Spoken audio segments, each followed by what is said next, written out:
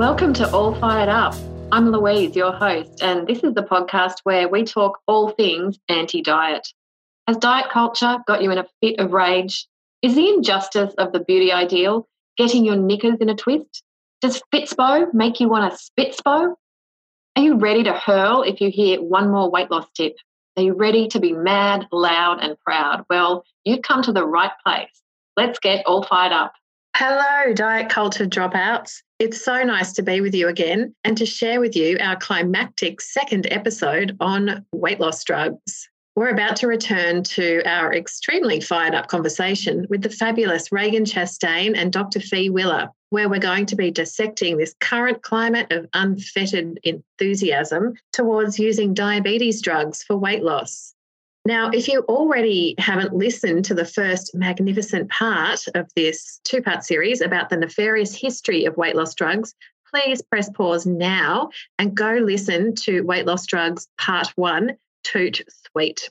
Because in order to figure out if we can trust yet another big pharma company with our physical and mental health, we need to know what has come before. Just before we start, a really quick plug here for some free stuff. If you're struggling to find peace with your body in diet culture, and let's face it, who isn't, I'd love to gift you with my free e-course, Befriending Your Body. It is absolutely free. Each day for 10 days, you'll get an email from me with activities, strategies, tips, and self-compassion meditations. In my opinion, self-compassion skills are absolutely essential in order to truly experience body liberation and make this anti-diet stuff stick. We're all raised to hate our bodies. Well, guess what? This course is going to disrupt this toxicity and help you become a strong and passionate friend to your body, which is doing its damn best to survive in a fat-phobic world. So head to my Insta page, untrapped_AU, click on the link in my bio and let yourself immerse in a really wonderful, effective, and best of all, completely free pushback against diet culture. Okay. I literally can't wait to bring you today's show, which, heads up, is again very stuffed full of O words, detailed discussions about weight loss, a lot of numbers, and some pretty confronting conversations about the impact of weight loss drugs. So please look after yourself. And if your spoon drawer is a little empty, maybe give this episode a miss. But if your bullshit detector is absolutely going off after part 1 and you're ready to be utterly fired up about Novo Nordisk and its diabetes weight loss drugs, you're in for a treat. So strap in, let's get going. It's a wild ride.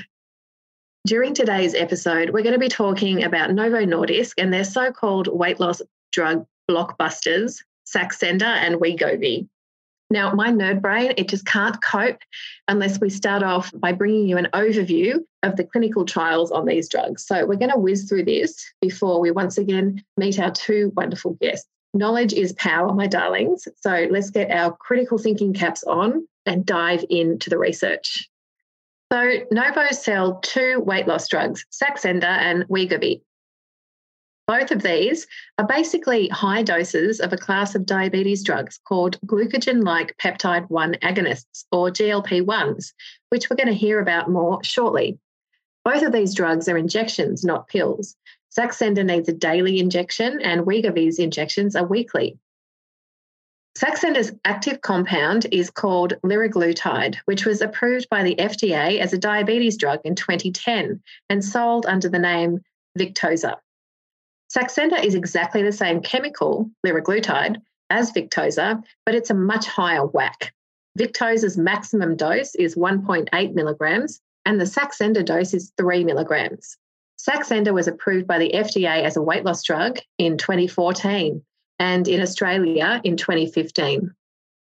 Wegovy's active compound is also a GLP-1 agonist called semaglutide, which was approved by the FDA for type 2 diabetes in 2017 and sold under the brand name Ozempic. The weight loss version of semaglutide, Wegovy, was FDA approved in 2021 and in Australia in September 2022. But here in Oz, it's not yet available because of supply issues. More on that later. Similar to Saxenda, Wegovy is basically just a big dose of semaglutide. So 0.5 to 1 milligram is the dose recommended in the Ozempic Australian Product Information PDF, whereas Wegovy's dose is a whopping 2.4 milligrams of semaglutide. So, as we know, everyone's literally gushing about these weight loss drugs. So, let's do a bit of a deep dive and compare and contrast the research studies on Saxenda and Wegovy. So, the major randomized controlled trial, or RCT, on Saxenda was published in 2015 in the New England Journal of Medicine. And this reported the results of a 56-week research trial. And the Wegovy RCT was also published in the New England Journal of Medicine in 2021. And this reported the results of a 68-week trial. So neither of these big research studies are long-term. Another red flag is that Novo Nordisk planned and funded both of these trials. And Novo employees conducted the statistical analyses, provided editorial and writing assistance, and of course, Novo gave all of the drugs for free. Of course, it's not unusual for a drug company to run clinical drug trials, but clearly our bullshit detectors need to be twitching when there's this level of company involvement in the research. The next red flag is that in both trials, basically all of the authors listed have multiple conflicts of interest, i.e. financially beneficial relationships with Novo Nordisk. So there's 23 authors listed across the two papers, and there's only 2 who didn't declare a conflict of interest with Novo. So we've got a situation where a drug company has planned and paid for a trial, and then the research article is authored by people who are already comfortably nestled in Novo's cash-lined pockets. This is a problem. Financially beneficial relationships, which boost the obesity researchers' careers whilst simultaneously supporting the entire weight loss industry, are rife. And there's a lot of research to show that even if we have a tiny bit of financial conflict, this can influence results in a way that's much more favourable to industry. And here we're not talking about a little bit of conflict of interest. This is a motherload. So to the papers themselves, both of them confidently lead with a sentence describing obesity as a disease, in spite of the fact that in most countries on the earth, including Australia, larger body size is not considered a disease. And the only countries that do classify it this way, such as the USA, have only had this happen after incessant lobbying and countless dollars from the weight loss industry. One weird little detail that I found is that both papers have explainer videos called quick takes, compliments of Novo Nordisk, no doubt. And this is something I have never seen. It makes them seem more like an advertisement than a scientific paper. In fact, advertorial is the definite vibe here for both papers. Another weird detail is that this research happened not in one place, but across multiple countries. So the Saxenda trial ran at 226 different sites in 27 countries. And the Wegovy trial ran across 129 sites in 16 countries. Why, you may ask? Well, what an excellent question. Sadly, it's not one that I can answer because neither paper have any details about these sites or about the recruitment process at all. The Saxenda paper points us to a trial protocol, which also had no details. And the Wegovy paper said that the trial design had been previously published. But I went to that previously published paper, and in spite of having a nice infographic, it had no information about these mysterious trial centres or the process of subject recruitment. This is a really important thing to exclude. It's scientific research methods 101. Like even in high school science class, we're taught that a scientific paper's methods section has to describe an experiment in excruciating detail with the underlying reproducibility principle.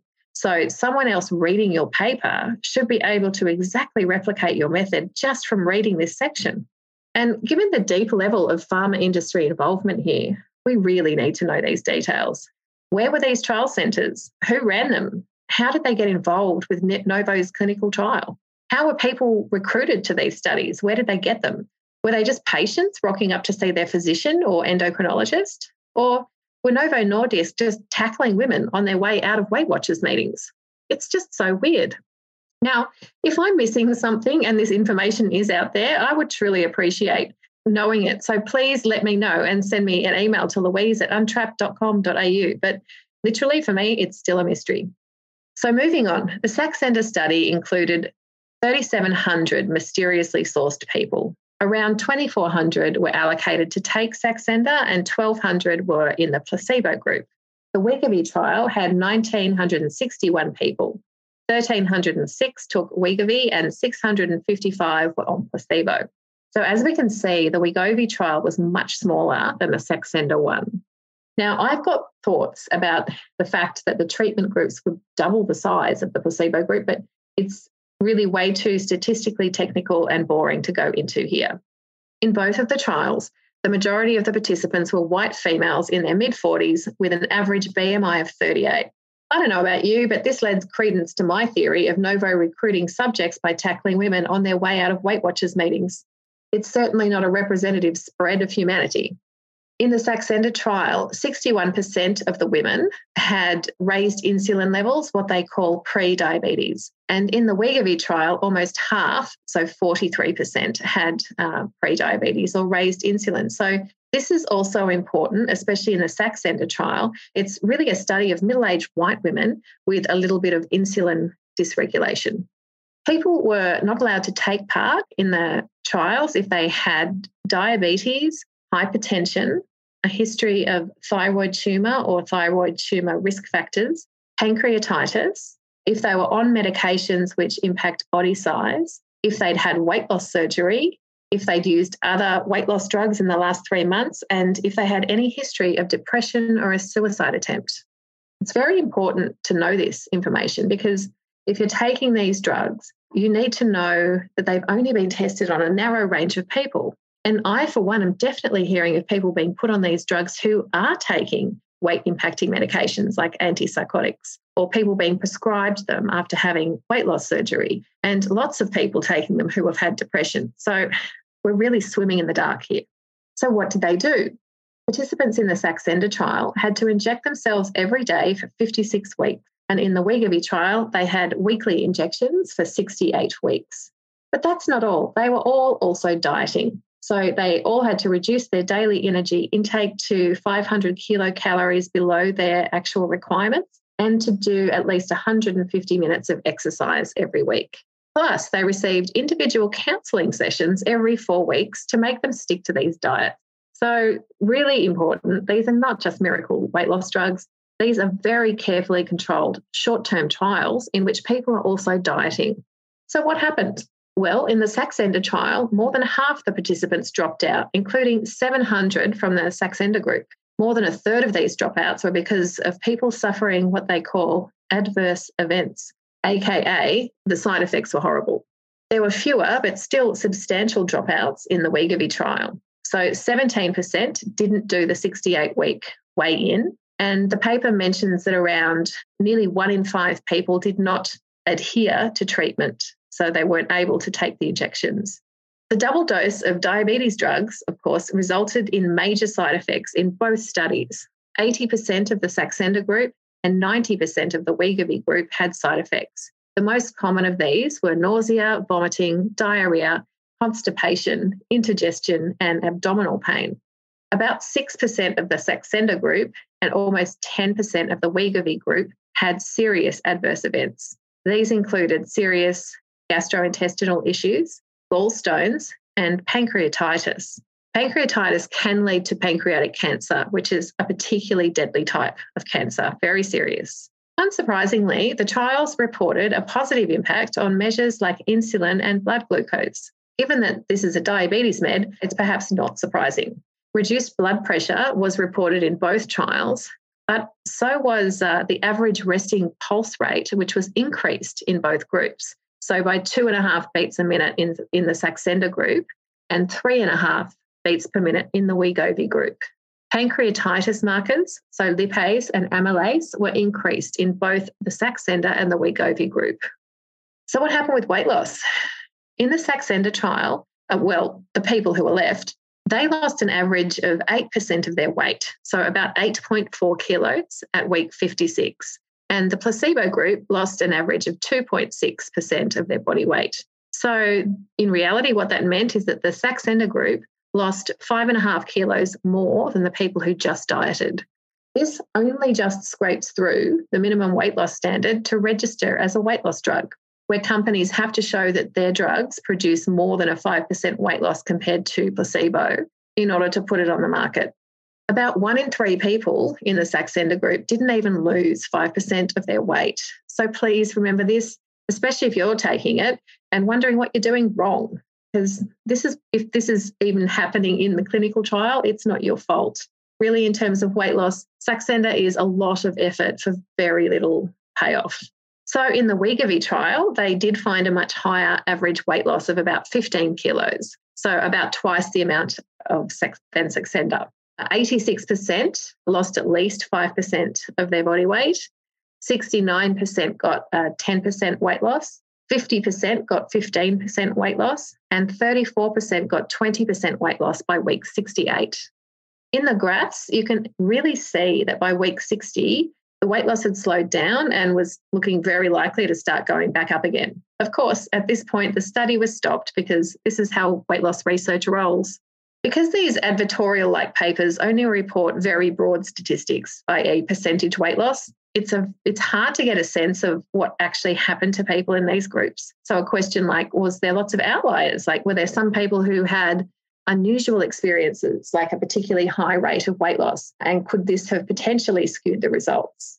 There are some inklings that there were outliers. So there were 7 people in the Wegovy group who received what they called rescue interventions. This meant that 2 people had bariatric surgery and 5 of them also got different weight loss drugs.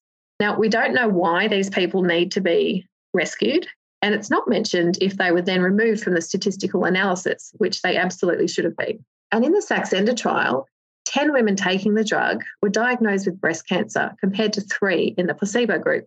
And many of the poor women in this category had quite significant weight losses, like 30%, 12%, 10%. Now we know sudden and rapid weight loss often happens when people get cancer. And I'm thinking, were these women's weight losses counted in the overall Saxenda weight loss data? Because if so, that's dodgy. And it's actually impossible to work out because the paper doesn't tell us that they removed them from the analysis. Weight regain. So weight regain happened as soon as people went off the drug. This is not reported in the main Saxenda paper, but in the supplement, it does show that people who switched from Saxenda to placebo were definitely regaining weight. And even people who stayed on Saxenda for another 3 months were beginning to put weight back on, even though they were still taking the drug. So the average weight increase was 0.7%. So please, again, especially for Saxenda, if you're on this drug and you're feeling bad about your weight loss, you're not doing anything wrong. It's just that this drug really isn't the bee's knees. On the topic of weight regain, buried in a much less prestigious journal and with notably much less press coverage, a follow-up paper from the Wegovy trial was printed in April 2022. And this study followed a smaller group of 327 people who were in the original trial. And they followed them for a year after they stopped taking Wegovy. And they found that people regained 2/3 of the weight that they had lost. So on average, people went from a starting weight of 105 kilos down to 87.5 kilos at week 68, and then back up to 99 kilos at week 120. That is weight cycling, my friends. And that is one hell of an effort to put in, all for a lousy 6 kilos at the end of the day.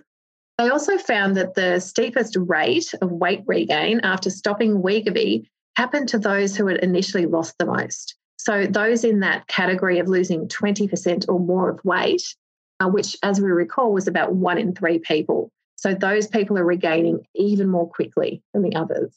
Weight cycling is very bad for health, and it's associated with a higher risk of death and an increase in cardiometabolic risk factors, i.e. the very things that weight loss is meant to cure. This is not surprising, as we know that weight loss efforts trigger a massive physiological shitstorm in which the body does everything it can to restore the lost weight, including slowing down our metabolism, increasing our appetite, dropping our leptin levels, and extracting more calories from the food we eat. It's called the Nike tick of weight regain, and it's a normal physical response to starvation, and something which these researchers know all about.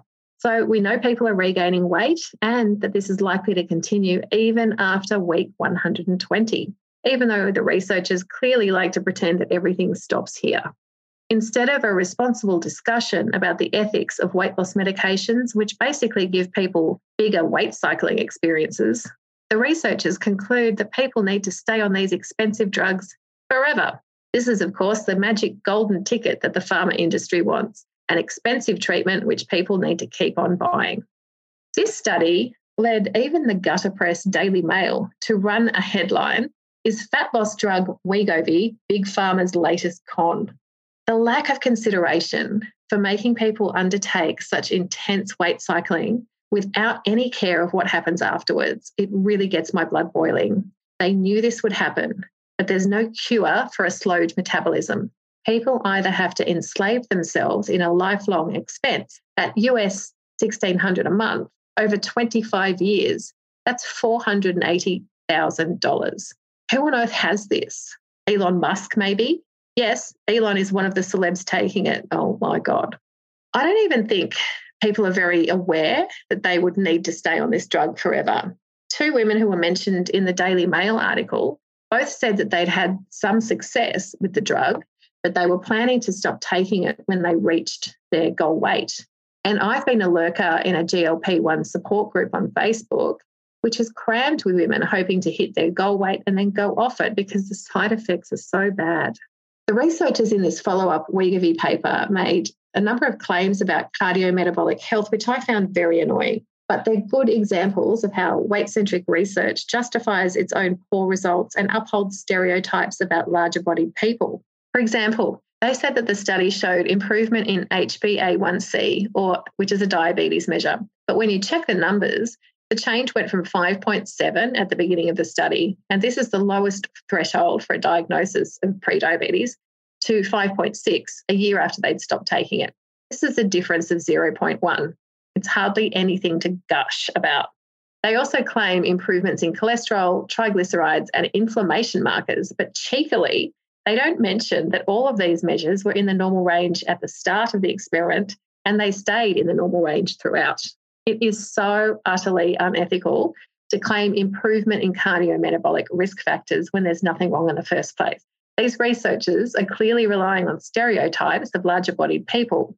The readers, of course, will assume that the people must have had problems in this area, but they did not.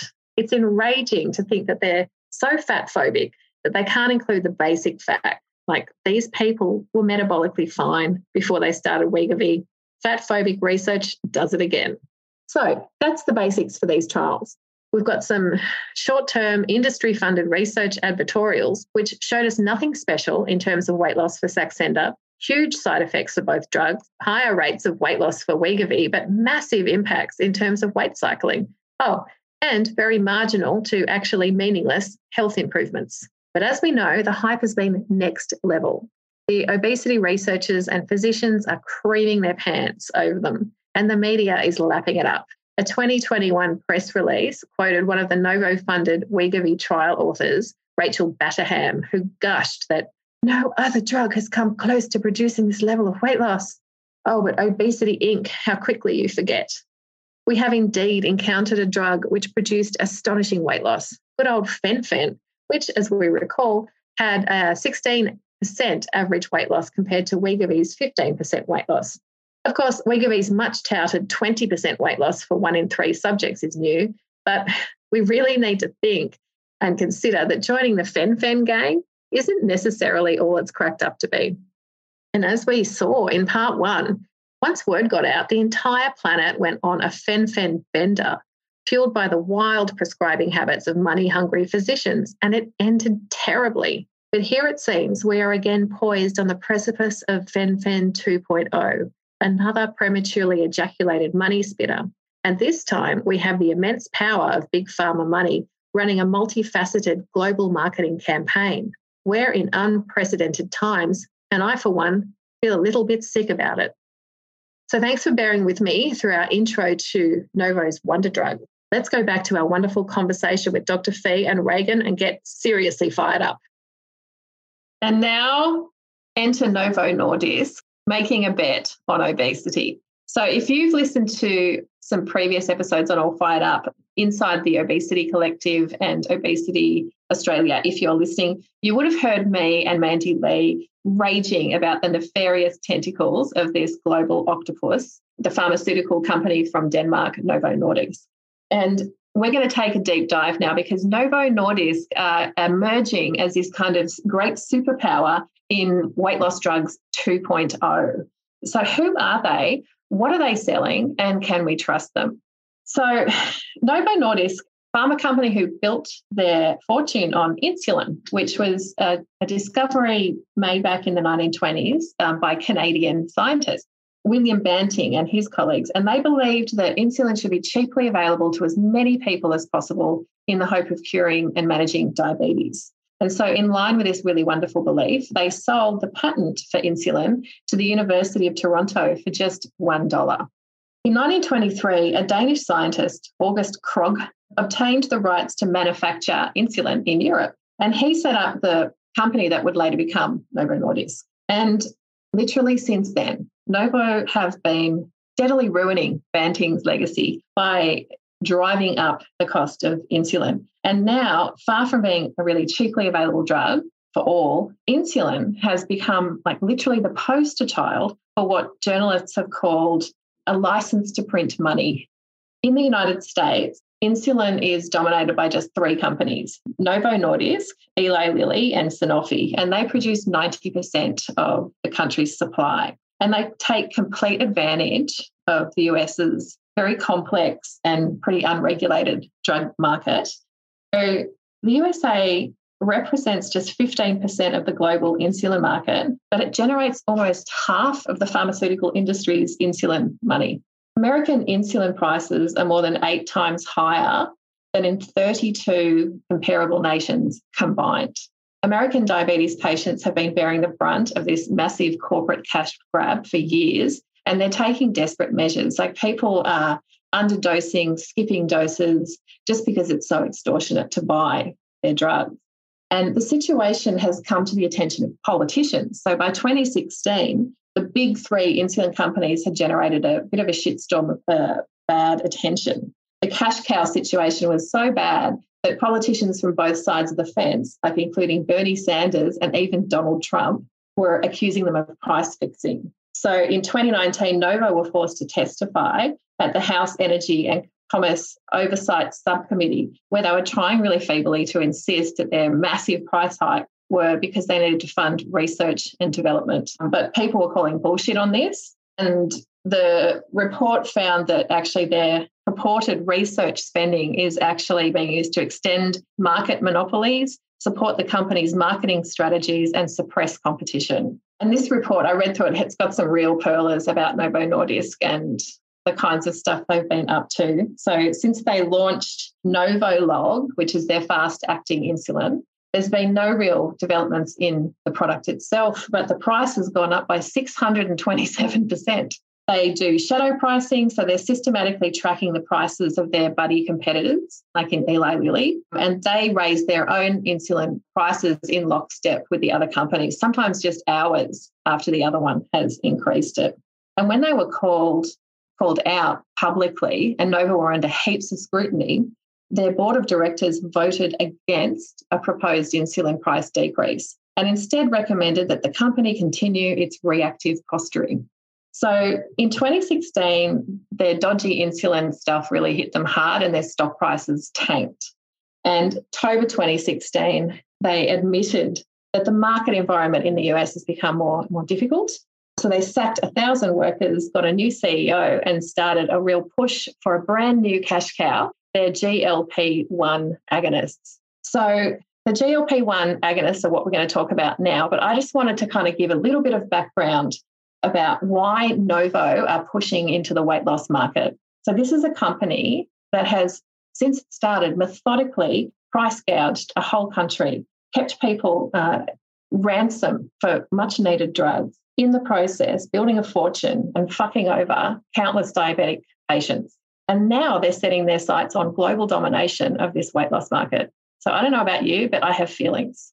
Yeah, I think my feelings have feelings. Like this is really insidiously dark. The marketing practices and this drug, as we'll talk about, it does one thing for people with blood glucose dysregulation. And the thing that it does with it is actually quite effective. And I'm sure we'll talk about that in detail in a bit. Mm-hmm. Mm-hmm. But when used for weight loss, my grave fears is that it will promote earlier onset of diabetes in people who would have not develop that for another few decades, probably, if at all, within their lifespan, because blood glucose dysregulation is a progressive kind of situation, but at any given individual, it could happen. It can happen quite quickly, can happen quite slowly, but the way that this drug works kind of enhances. Good point, Fee. Can you talk about GLP-1 agonists, what they are, so we can kind of understand?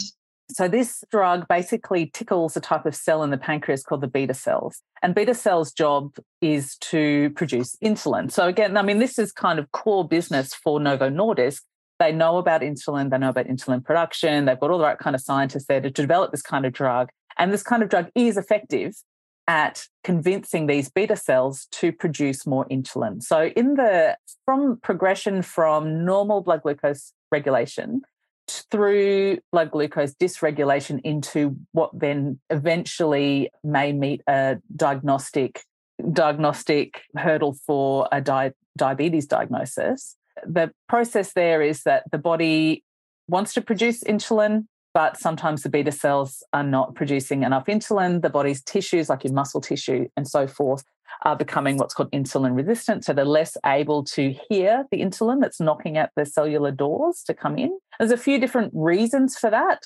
It is kind of a complicated process. But if you can give the person insulin or convince those beta cells to make more insulin, that can mask the effect of that insulin resistance. So in effect, the person's blood tests will come back looking less like they're on the path to diabetes than they would if the drug wasn't there, essentially. Now, the issue with these beta cells is that in the natural progression of type 2 diabetes, those beta cells start to get exhausted, and then eventually they don't produce any insulin anymore. And at that point, the person becomes somebody who needs insulin through injections in order to be able to metabolize the food that they eat, basically, and not die. So in the normal progression of diabetes, and not everyone gets to the stage where they need insulin from external sources. Most people with type 2 diabetes will die with type 2 diabetes and not need extra insulin. But for some people, those beta cells have exhausted themselves and they need insulin from external sources in order to get on with life.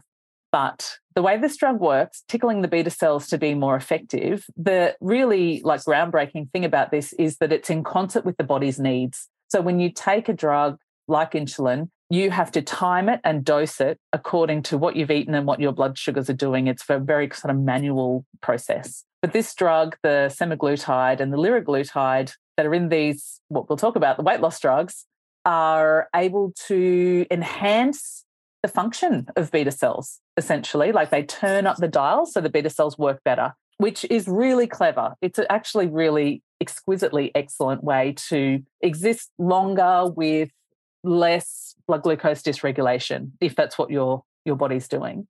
But what happened was during those trials for its use in type 2 diabetes, where it was seen as being actually really good at normalizing blood glucose regulation in people with early stage type 2 diabetes. So it's just in this window where the beta cells are still working, but they're kind of tired and there's not that much insulin resistance. It will work there. So think newly diagnosed type 2 diabetes or so-called pre-diabetes, which is medicalization of lots of people with very normal blood glucose regulation. But that diagnosis will capture some of these people for whom these drugs will work really well to normalize things for a while. During those trials, it was observed that people lost some weight, and Novo Nordisk went, hey, this is interesting. They went, cha-ching, cha-ching. This is very, very interesting. So what they did then was thought, well, if a little bit works, let's try a lot. And they doubled the dose. Double the dose. And it did have a weight loss effect in people with blood glucose dysregulation, early stages of it. And the reason for that is that the body is much more able to use the energy that they're consuming, basically. So it works differently from the other weight loss drugs that we've talked about. My grave fear is that because it tickles these beta cells, and actually probably much more apt term for the double dose is hammers the beta cells, that they're going to be exhausted much sooner than they otherwise would. And what that does is turn people that didn't have diabetes into people with diabetes who now need insulin.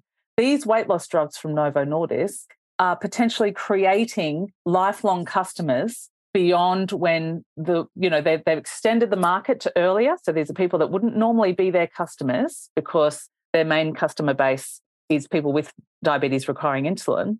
They've extended their market and they've created new customers. And that's horrific, totally horrific. And we don't know yet whether that will be the effect because these things take decades. Yes. But I can't see any other way. Like that beta cell is not going to be magically better at doing its job over the lifetime that it exists in that person's body. It will be exhausted because that's what happens to beta cells, particularly when they're hammered over a long period of time. So the tsunami is coming, basically, of new diagnosis of type 2 diabetes for people who take these drugs, particularly for weight loss purposes, the hammering version of the drug over the long term. And that's horrific. But how are we going to convince government policy, convince patients, convince medical establishment that they should have grave fears too? Not that, diabetes is not the worst thing that could happen to you, but you don't really want it if you didn't have to have it. Do you know what I mean? We should not be inducing this diagnosis for people. Plus, so first of all, thank you for saying that. I've been asking the same question to like every endocrinologist I can find. Like, what happens when you stimulate the beta cells with a double dose of diabetes medication, someone who doesn't have type 2 diabetes? And they're like, well, we don't know yet. And I'm like, that, right. But like, isn't this a likely outcome? Yeah. And it doesn't do anything for people who've got good, like normal blood glucose regulation because those beta cells are working just fine. They're just like, hey, I'll work how I have to work. But for when things are starting to go awry a bit, that's when it's going to have an effect. And then once they're exhausted, no effect again. So there's a window of opportunity in terms of the Novo Nordisk's mind. Yeah. But there's a lot of people who are existing in that window at the moment, and they're seeing that as a major market. Yeah. And my guess is that if those folks do end up developing type 2 diabetes, they'll blame it on the fact that they were fat and they didn't start the drug early enough or do give them enough drugs so it will become this endless marketing it is jamboree for these people. It's exactly the same process as when larger body people end up with cancer and boom, well, I guess it's because I was fat, not because larger body people can't have bad luck and they can't have genetics. There's no such thing. Or they can't get harmed by weight loss drugs. Yeah. They exist. Weight cycling. Yeah, the only thing that can happen is things that were caused by body weight for larger body people, apparently. Yeah. But if you listen to the prevailing wisdom. Yeah. And it's important, I think, to understand in the States, at least, Novo Nordisk's fiduciary responsibility is to its shareholders, not to its patients. So if it will make more money for their shareholders and not cause like the drug to be pulled from the market or some sort of catastrophic financial consequence, then they are ethically going forward with that under their fiduciary responsibility requirements. So these companies don't work for us. Their responsibility is not to provide the best healthcare at the lowest cost or anything. Their fiduciary responsibility, their legal fiduciary responsibility is to their shareholders, to whom Novo, when they were going to launch Wegovy, promised the fastest post-approval launch in history and a doubling of their, quote, obesity sales between 2019 and 2025. Absolutely. This is all about the money and not about the actual safety or wisdom of like prematurely ejaculating this new drug all over the world at breakneck speed. Have we learned nothing from the last 20 years of weight loss drug I feel like Novo has learned that it's an excellent market that won't bite them in the butt. This is true. Oh, God, so dark. And that they can blame anything that goes wrong on their patient. On the patient, yeah. Right. So they gain the weight back. Well, obviously they didn't have the right willpower. Fat people, they can't get it together. Like we'll just risk their lives in more harrowing ways with other drugs. Yeah. And they've also learned that you can do a short-term study, as they did 68 weeks for this drug. And they had already started to tick up with the weight regain when they took people off of it. But they've crafted this whole narrative of, being higher weight is a chronic lifelong health condition. And this has been a long game. Right. Yeah. In 2010 to 12, when they were pushing for the AMA to consider being higher weight a disease, there was this group, the Obesity Action Coalition, which is essentially an AstroTurf organization, right? It appears to be an advocacy group for higher weight people, but is in fact fully funded by and acts as a lobbying arm for weight loss interests. And so their platinum funders, which were $100,000 or more, were all pharmaceutical companies that make weight loss drugs and surgical. Now they only have one platinum funder, it's Novo Nordisk.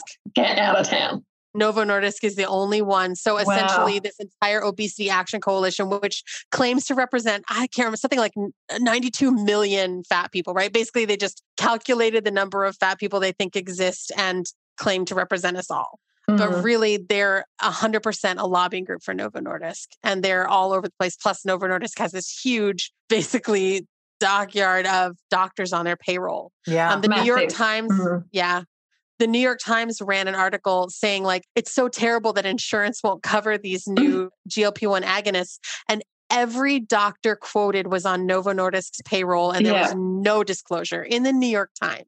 This has become my new hobby, though, Reagan, has been like seeing, woe is me, isn't it terrible that like there's weight stigma in the world and fat people aren't getting their drugs. Every single article, it's there in the Novo stable. Novo Nordisk, I think, have the biggest marketing department on the planet.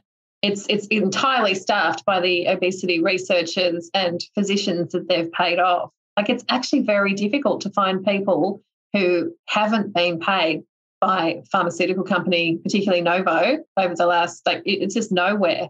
And particularly it's really, when the key term is obesity, so journalists go looking for an expert in obesity, they're going to find people who work in a weight-centric paradigm, and particularly they'll find people who've received fees from Novo.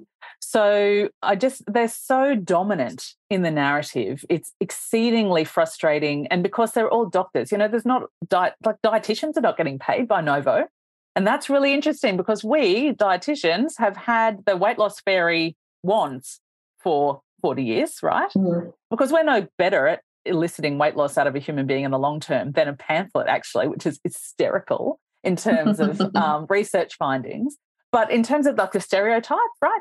It's really interesting that Novo has preferenced medical doctors as being their spokespeople for this messaging. So that means that they've got this sort of hierarchical structural power within the community.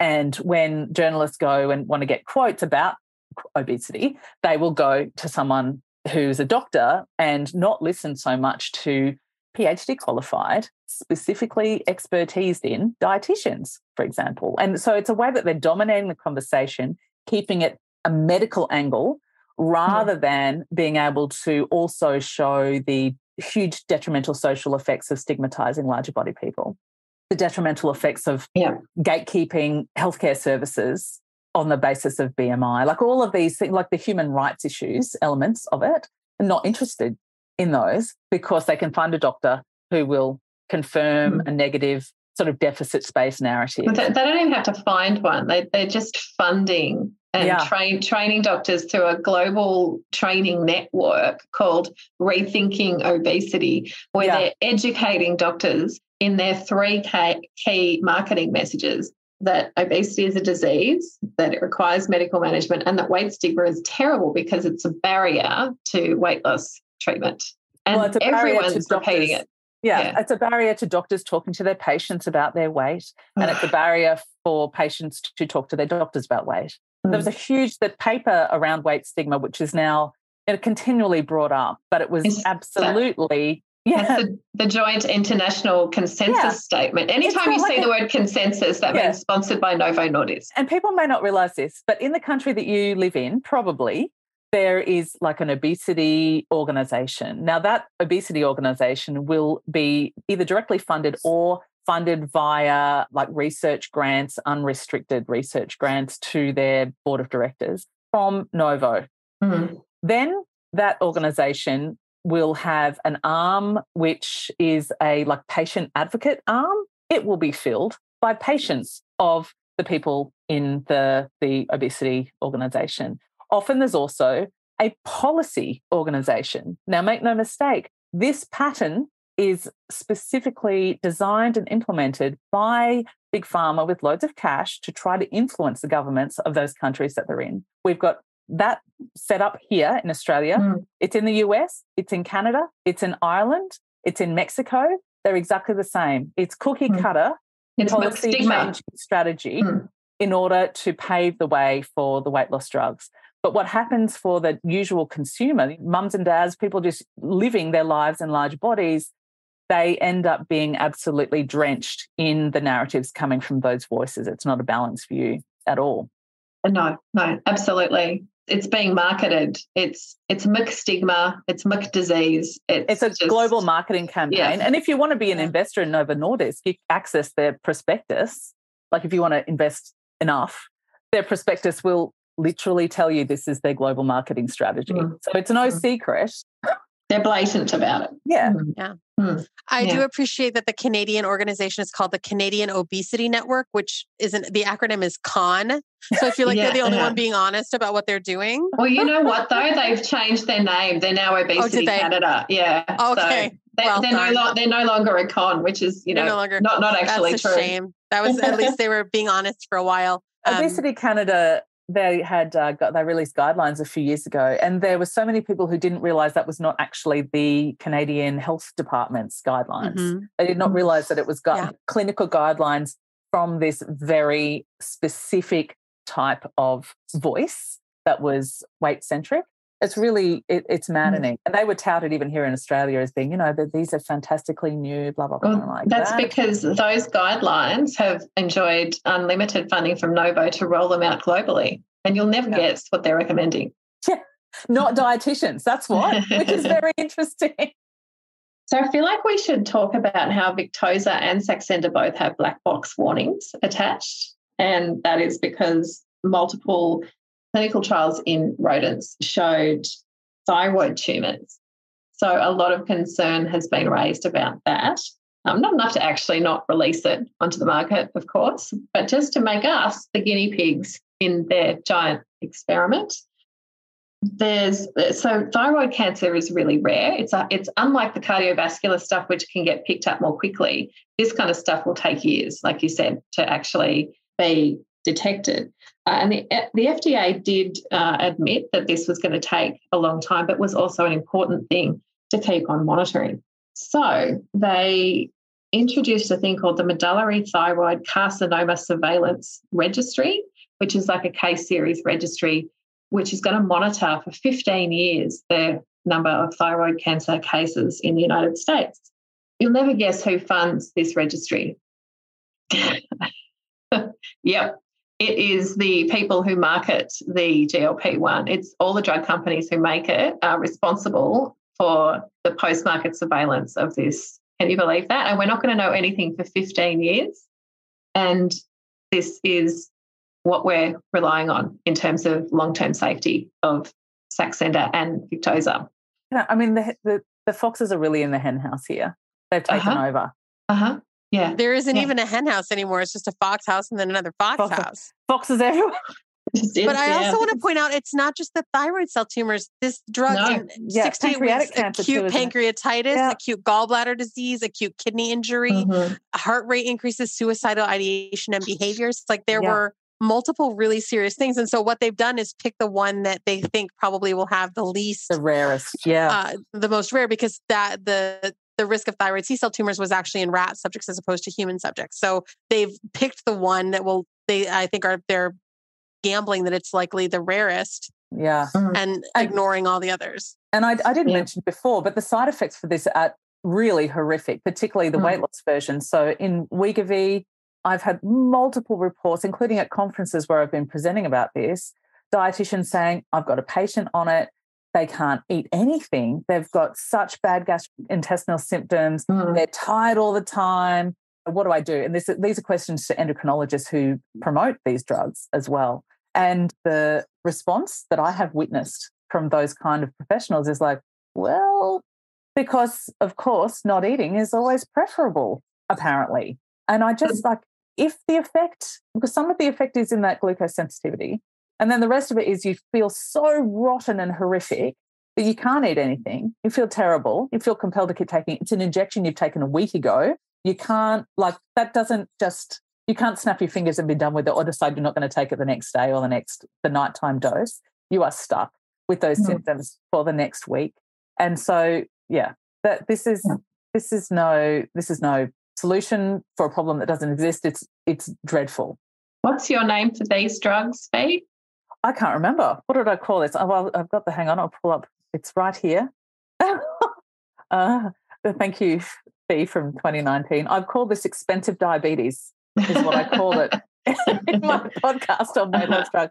But that was prior to the Wegovy coming into the thing. I mean, I will think about. Yeah, we have to think about Wegovy because Saxenda in the clinical trials, there was much ado about it achieving an 8% or 8 kilogram on average weight loss over their, I think, around 1 year trial, which has been challenged by the TGA actually in Australia. And they said that they think that Novo really overstated their average weight loss on Saxenda, and that when they actually take intention to treat and other statistical silliness out of it, it doesn't meet criteria really for meaningful long-term weight loss. That's a difference with Wegovy, because Wegovy is being absolutely touted all over the planet as a quote-unquote game changer in the weight loss drug world, because it according to their press releases and their clinical trials, which of course they paid for, about 1/3 of their people who took the drug, Wegovy, for the 1 year reported that they lost about 20% of their body weight. Now, again, that's an overstatement because they did the same statistical silliness. So that's probably a little bit of an overstatement. But this is the first time a weight loss drug has recorded, I guess, meaningful weight loss. And that's why Novo are just absolutely selling this like a cash cow. And so the game has changed. They're right. The game has changed across the planet, because now we're selling a weight loss drug, but with the promise of higher rates of weight loss than has been kind of seen before.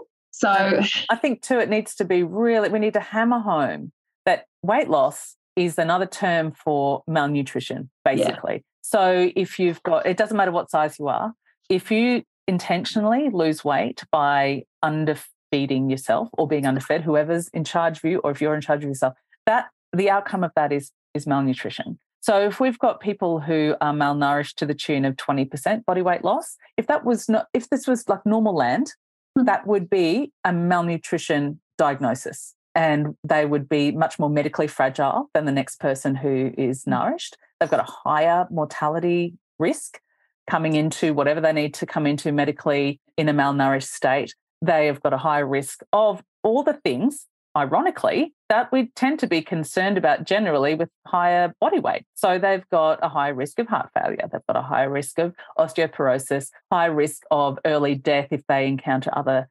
normal human life-limiting things, like if they get a diagnosis of cancer, if they get a diagnosis of things that humans get. You do not want to live malnourished, because you will die much sooner than you otherwise would. And so this drug, it's a malnutrition drug. Okay. We need to try to remember to always remind people that is what this is. People are not sort of magically healthier at a lower weight. They are malnourished if they've had a significant weight loss during their adult life. Have we maybe stumbled on the word for this one? This is expensive malnourishment. Yeah. Also, when the trial ended, and people stopped taking the drug, they gained the weight back, which is like not a galloping shock. This is what happens with every weight loss drug. Of course I do. But what Novo Nordisk has done is craft this narrative of being higher weight, or obesity, as they like to call it, as a chronic, lifelong health condition. And what we're seeing is this, you'll see it all over the place. So it requires lifelong treatment, like heart disease or diabetes. And so what they're saying is, well, yeah, if you go off our drug, you'll gain the weight back. So you just never go off our drug, which in the States, by the way, is $1,300 a month for this drug. God. And it is not covered by insurance because it doesn't work. Yes. But, and they're, and then they're trotting out these people who say, well, I want to go back on it because I lost weight during the trial, without an understanding that these are people who have, for a little bit, gotten some more thin privilege, escaped some weight stigma, gotten approval, and who believe that being thin by any means necessary is better than being fat. Yeah. Which at some point we understand isn't true, because we're not just like handing out cocaine to fat people, but we sort of are. Like, that's where we're getting, right? Yeah. This idea that if it makes you thinner, then you'll be healthier. And we don't need to worry about what your actual starting metabolic health is. We don't need to worry about your metabolic health now. We don't need to worry about if you're in constant pain. We don't need to worry about if you're having thoughts of self-harm or acting on those thoughts, because you're thinner, and that's all that matters. You'll feel better. So, Yeah. Well, you'll feel better, but you might not. I mean, the expensive part is the real, like $1,600 a month this is where we kind of neatly come back to where we started with Novo Nordisk. The company that professionally price gouged an entire nation for years and years and years, they're not budging on these really high prices for these drugs, for these weight loss drugs. It's really high in the United States. It's really high here in Australia. I think it's around $400 a month for Saxenda. So what they're doing now is lobbying to get their drugs on the public purse in Australia for sure. And funnily enough, they tried to do it in Denmark and they've been knocked back not once but twice because Denmark basically said, look, it's really expensive and you've got no evidence that this even works in terms of impact on health in the long term. So that's a really heartening outcome. In Australia, they trotted off. So this is another beautiful example of how industry money, the entanglement of industry money operates at like a political level. So the Obesity Collective here in Australia, whose launch party was paid for by Novo Nordisk, went off to the TGA alongside Novo Nordisk to talk to them about how important it was to put these weight loss drugs on the public purse, on the pharmaceutical benefit scheme. So because they calculated all of this kind of economic benefit and everyone's going to be happy and terrific and wonderful. But happily, I'm so happy to report that when it came down to the crunch, the PBS rejected them earlier this year, saying this is ridiculous, like saying the same thing that they said in Denmark, which is there's no evidence long term that this impacts on health. And it's also fucking expensive. So if they said yes to Novo's proposal, it would be $1 billion a year on the public purse. And Novo are literally, with a straight face, trying to pretend that that's economically a good way to spend money on health in Australia. So it's really lovely that they said no. Bad luck, Novo Nordisk. Your preening of the Obesity Collective and all of your efforts have failed. And yes, we're stuck with this very expensive weight loss drug that we don't know anything about the long-term impact of. And I'm bracing myself because, once they finally sort out their supply issue, once it comes to market, we're going to have like a OxyContin style situation on the planet. And, I don't exactly foresee that as like everyone suddenly brimming with good health and cheer. What do you reckon, Reagan? No. And what Novo Nordisk did that I think is very particularly insidious is when they launched Wegovy or Wegovy, I've learned that this is really regional. It's an interesting thing how we're pronouncing it. But so what they did when they launched this drug is they also launched a simultaneous, what they called an anti-weight stigma campaign. And it's literally called It's Bigger Than Me.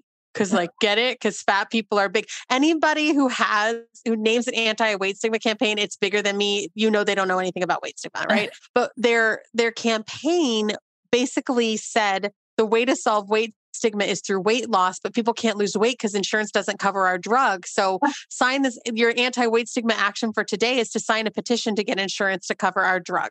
And I just always want to point out that the idea that we don't want to stigmatize fat people, we just want to eradicate them from the earth and prevent any more from ever existing. But in a non-stigmatizing way, that's not actually an anti-stigma message, right? No. This is not coming from weight neutral health communities. This is not coming from fat liberation or activist community. This is a for-profit message that is allowing them to co-opt the work of generations of fat activists and weight neutral health activists in order to sell their drugs. And it's incredibly insidious and we have to stay on top of it. Oh, what they're selling is stigma avoidance, but under the guise of non-stigmatizing strategy.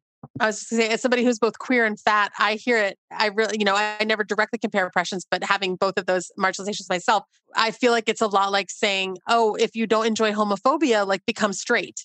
Yes, just right. And so we need lobby coverage for this horrible, harmful conversion therapy because homophobia is real. It's not in queer people's heads and they can't help it, but we got to treat them. Obviously we can't let them live in peace and thrive. We have to eradicate them and we have to make billions doing it. So thanks for that. If they were actually concerned with stigma, they would be calling out their medical colleagues for not offering care at the weight that people actually are. And instead the pipeline is take this drug or have the surgery and then you'll get the knee that you need, rather than, hey, everyone, so that, the work of anti-stigma is to call these things out. Like, no, people should be able to have knees that they need. You just need to do the R&D so that we can do that effectively. And the reason you haven't is weight stigma, right? Mm. So you've got to look at what they're not calling for. They're not calling for airlines to have seating that fit the communities that want to use planes. They're not calling for anti-discrimination law expansion to include body size. A really key thing is they're using the O word, for fuck's sake. Yes. So they ran grand nursing rounds. I got this from somebody who was working in the hospital who's like, I can't believe this is happening. And they're calling it obesity, the elephant in the room. Oh my God. What? And so first of all, a pharmaceutical company has no business running grand rounds of anyone like that. There's already a huge problem there, right? But it happens. I understand it's part of it. I personally don't think it's particularly ethical, but to call it obesity, the elephant in the room, at the same time that you're claiming to be experts in anti-weight stigma and the people everyone should turn to for language advice and for advice on how to decrease, that's beyond ridiculous. It's ludicrous. It's unbelievable that this happens, and yet it happens every day. This is where we're at. This is a really dark chapter in Obesity Inc. It's really dark what's happening right now, and it's so good that we can kind of thank you for today's discussion, because I feel like a drink, like it's like 11:30 in the morning. I feel like I need a drink because I'm so fired up. But we need to talk about this. We need to get these ideas out there because the truth is really being repackaged to be more palatable to, like you said, Reagan, like eradicating human size diversity, which is a crime. So, yeah. And I think for listeners who may be attracted to these drugs, they may sound compelling, even though the episode has been only critique and you may not have heard this kind of thing before. But if these kind of drugs are attractive to you and you feel like your healthcare is being potentially limited on the basis of your body weight by your primary care provider, by your GP, there are people who can help advocate for you to get the care that you need without changing your weight. Do not feel like this is your only choice without getting a second opinion, please. Mm-hmm. Yeah, weight stigma is real. It's not in our heads. It affects fat people in every aspect of our lives, including and often, especially in healthcare. I think that, just to reiterate what Bea is saying, understand that when we take these drugs, when we do these surgeries, we're risking our lives and quality of life in the hopes that we'll be thin enough to escape weight stigma. And that rarely works. So there are other options. It's not fair. This isn't our fault, but it does become our problem. So yeah, just to reiterate what Bea said, there are absolutely other options to seek care besides choosing things that risk your life and quality of life for weight loss. Yeah. Thank you so much for coming and talking about this important stuff today. I think that you've left all of our listeners just with so much to think about, and keep doing what you're doing because you're both absolute rock stars. You are too, Lou. Exactly. Thank you. Gosh, I hope you're deeply fired up about Novo and that you've got a better understanding of who they are, what they do, and what they're selling. But you're not going to believe it, there's even more. So before we finish today, we need to talk about Novo's lengthy history of getting themselves into legal and ethical hot water and apparently learning nothing from their mistakes. So in Britain in 2010, just seconds after their new diabetes drug Victoza was approved, Novo were found in breach of the Prescription Medicines Code of Practice Authority, or PMCPA, for promoting Victoza before they received marketing authorization, making claims and comparisons that were misleading, disguising promotional material, and failing to provide information about side effects. Behaviour was so bad that the PMCPA put up ads in medical and pharmaceutical journals to publicly call them out. This didn't seem to stop them. In the USA in 2017, Novo paid out a staggering $58.7 million American dollars to settle 7 lawsuits, which were accusing them of deliberately playing down the cancer risk of Victoza.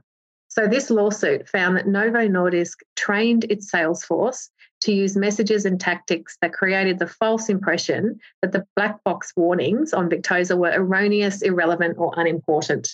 Whistleblowers who were working at Novo at the time described how the sales staff were trained to spread the idea that the risk only applied to rats and mice. And on one occasion, sales managers even performed a skit in front of the entire sales force, making fun of the FDA's concerns. Insiders said that Novo's sales staff were being disguised as diabetes educators and sent to doctors' offices to sell their products. After being trained by the Novo Nordisk marketing department, they encouraged off-label prescription of the drug for weight loss and even told physicians not to worry about thyroid cancer because it was easy to treat. In the USA, concerns about pancreatic cancer risks with liraglutide led to a staggering 1,500 lawsuits against Novo and Merck, who also make a GLP-1 agonist diabetes drug. Ultimately, these got dropped earlier in 2022 after the judge ruled that the expert testimony in the cases didn't use good science. I suspect there's just not enough physicians on the planet that aren't already on Novo's payroll. Novo have also pissed off their own investors. In 2021, Novo settled another lawsuit for $100 million American dollars. This was brought by investors who were assured by Novo that they'd be continuing to make big bucks, even though they knew that their profits were actually sliding down because of all of the insulin price pressures in the US market. They've also pissed off the US government. In September 2022, they coughed up $6.3 million American dollars to settle another lawsuit, which was brought by the Department of Justice, which accused them of violating US law by selling injection needles to the government that it had manufactured in countries that were not designated. And it seems that Novo just still haven't learned from their $58 million lawsuit because they're back again in very hot water with the PMCPA in the UK. For this time, for running obesity training, which was actually an advert for Saxenda, and they didn't disclose that they were paying for the whole thing. The PMCPA said it was very concerned about the potential impact on patient safety of providing unbalanced information to a wide audience. And they were so concerned about Novo's behaviour that they're going to undergo an audit, which is the highest level of punishment that the PMCPA can make. So can we trust them? I don't know about you, but I, for one, wouldn't trust Novo to feed my cat. These are cowboys who don't give a shit about safety or the law. They seem to expect to pay people off when the lawsuits come, and they just keep doing the same thing. And now it seems we need to add incompetence to the laundry list of Novo woes. Just months after the launch of Wegovy in mid-2021, supplies of semaglutide all over the planet dried up, which of course screwed over everyone with diabetes who need Ozempic. The CEO and other Novo insiders have pleaded ignorance, claiming that they just didn't anticipate such strong demand, which is utter bullshit. Apparently, they relied on just one factory to make Wegovy, and their supply chain completely imploded in December 2021 after their Belgian factory was shut down because of dodgy manufacturing practices. Novo are now planning to develop what they call in-house manufacturing factories, thus pocketing more money, which are allegedly going to be operational early in 2023. They've even snapped up an old Purdue pharma factory. Isn't that poetic? It's interesting to note that while Australia struggles to deal with a massive Ozempic shortage, reportedly impacting 125,000 Australians with diabetes, over in the more lucrative American market, Novo are bragging about their success in being able to continue to service their brand new, extremely profitable Wegovy customers, all 125,000 of them. Considering that Wegovy is chemically the same drug as Ozempic, I smell a rat. It is utterly outrageous that Novo Nordisk are not being held to account for their treatment of people with diabetes. It's unconscionable to impact supply of an effective diabetes medication in order to service a more lucrative weight loss market. The media haven't been nearly suspicious enough. They're uncritically blaming social media trends or celebrities using these drugs, and no one is really putting the focus on this diabolical company. So now the world is waiting for Novo to attain complete control over the manufacturing of these drugs. So we're all going to be at the mercy of Novo's in-house factories in this drug supply. What could go wrong? As all of us who lived through the great toilet paper shortage from early COVID will remember, nothing creates demand like not enough supply. Novo has the whole planet on the hook, like Game of Thrones fans hankering for season 8. And once the factory doors are open, the world needs to brace for the onslaught of Wegovy fever and all of its dastardly consequences. The history of weight loss drugs is really dark. This new chapter is bigger and badder than ever before. The prospect of the weight loss drug market being dominated by Novo Nordisk, a company with a proven track record of price gouging, profiteering, price fixing, not to mention making massive payoffs to Congress, the FDA, medical associations, and physicians. A company which has faced multiple lawsuits and penalties for misleading the public about side effects and risks of their drugs. A company which has been the subject of multiple lawsuits from customers and investors accusing them of lies and cover-ups. This is the company who have developed the modern-day fen-phen. This certainly is a game changer, but I fear the game is rigged and that the house will always win. Dark days ahead, my friends. We need to stay strong. So thank you to my amazing guests, Reagan Chastain. You can find her at danceswithfat.org or at Reagan Chastain on Insta. And please join her Substack for her amazing weight and healthcare newsletters. And she also does monthly workshops. She's just incredible. She's always doing stuff. And also follow Dr. Fee Willer on Twitter, which is her natural habitat, at Fiona Willer. And if you're a health professional, check out her website, healthnotdiets.com, to find all sorts of things, including online health professional training in weight science and weight-inclusive healthcare. And if you're a regular human, you can find more at unpackingweightscience.com, which has some lovely resources to help myth bust and learn more about weight-inclusive care, including her awesome podcast. Oh, thank you so much, everyone, for sticking with me for this epic two-parter. I would really love to hear what you think. So please find me on Instagram at untrapped_au or send me an email, louise@untrapped.com.au. I've also written a blog about Wegovy, and you can find that on the website, untrapped.com.au, under blog. Or I've recently joined Medium and it's up there. So you can sign up and try and find me on Medium at Louise_untrapped. So far, I've got 7 followers on Medium and I'd love more. Okay, so that's it, folks. Time for that drink, I think. I really look forward to speaking with you again soon. But in the meantime, trust your body, think critically, push back against diet culture, untrap from the crap.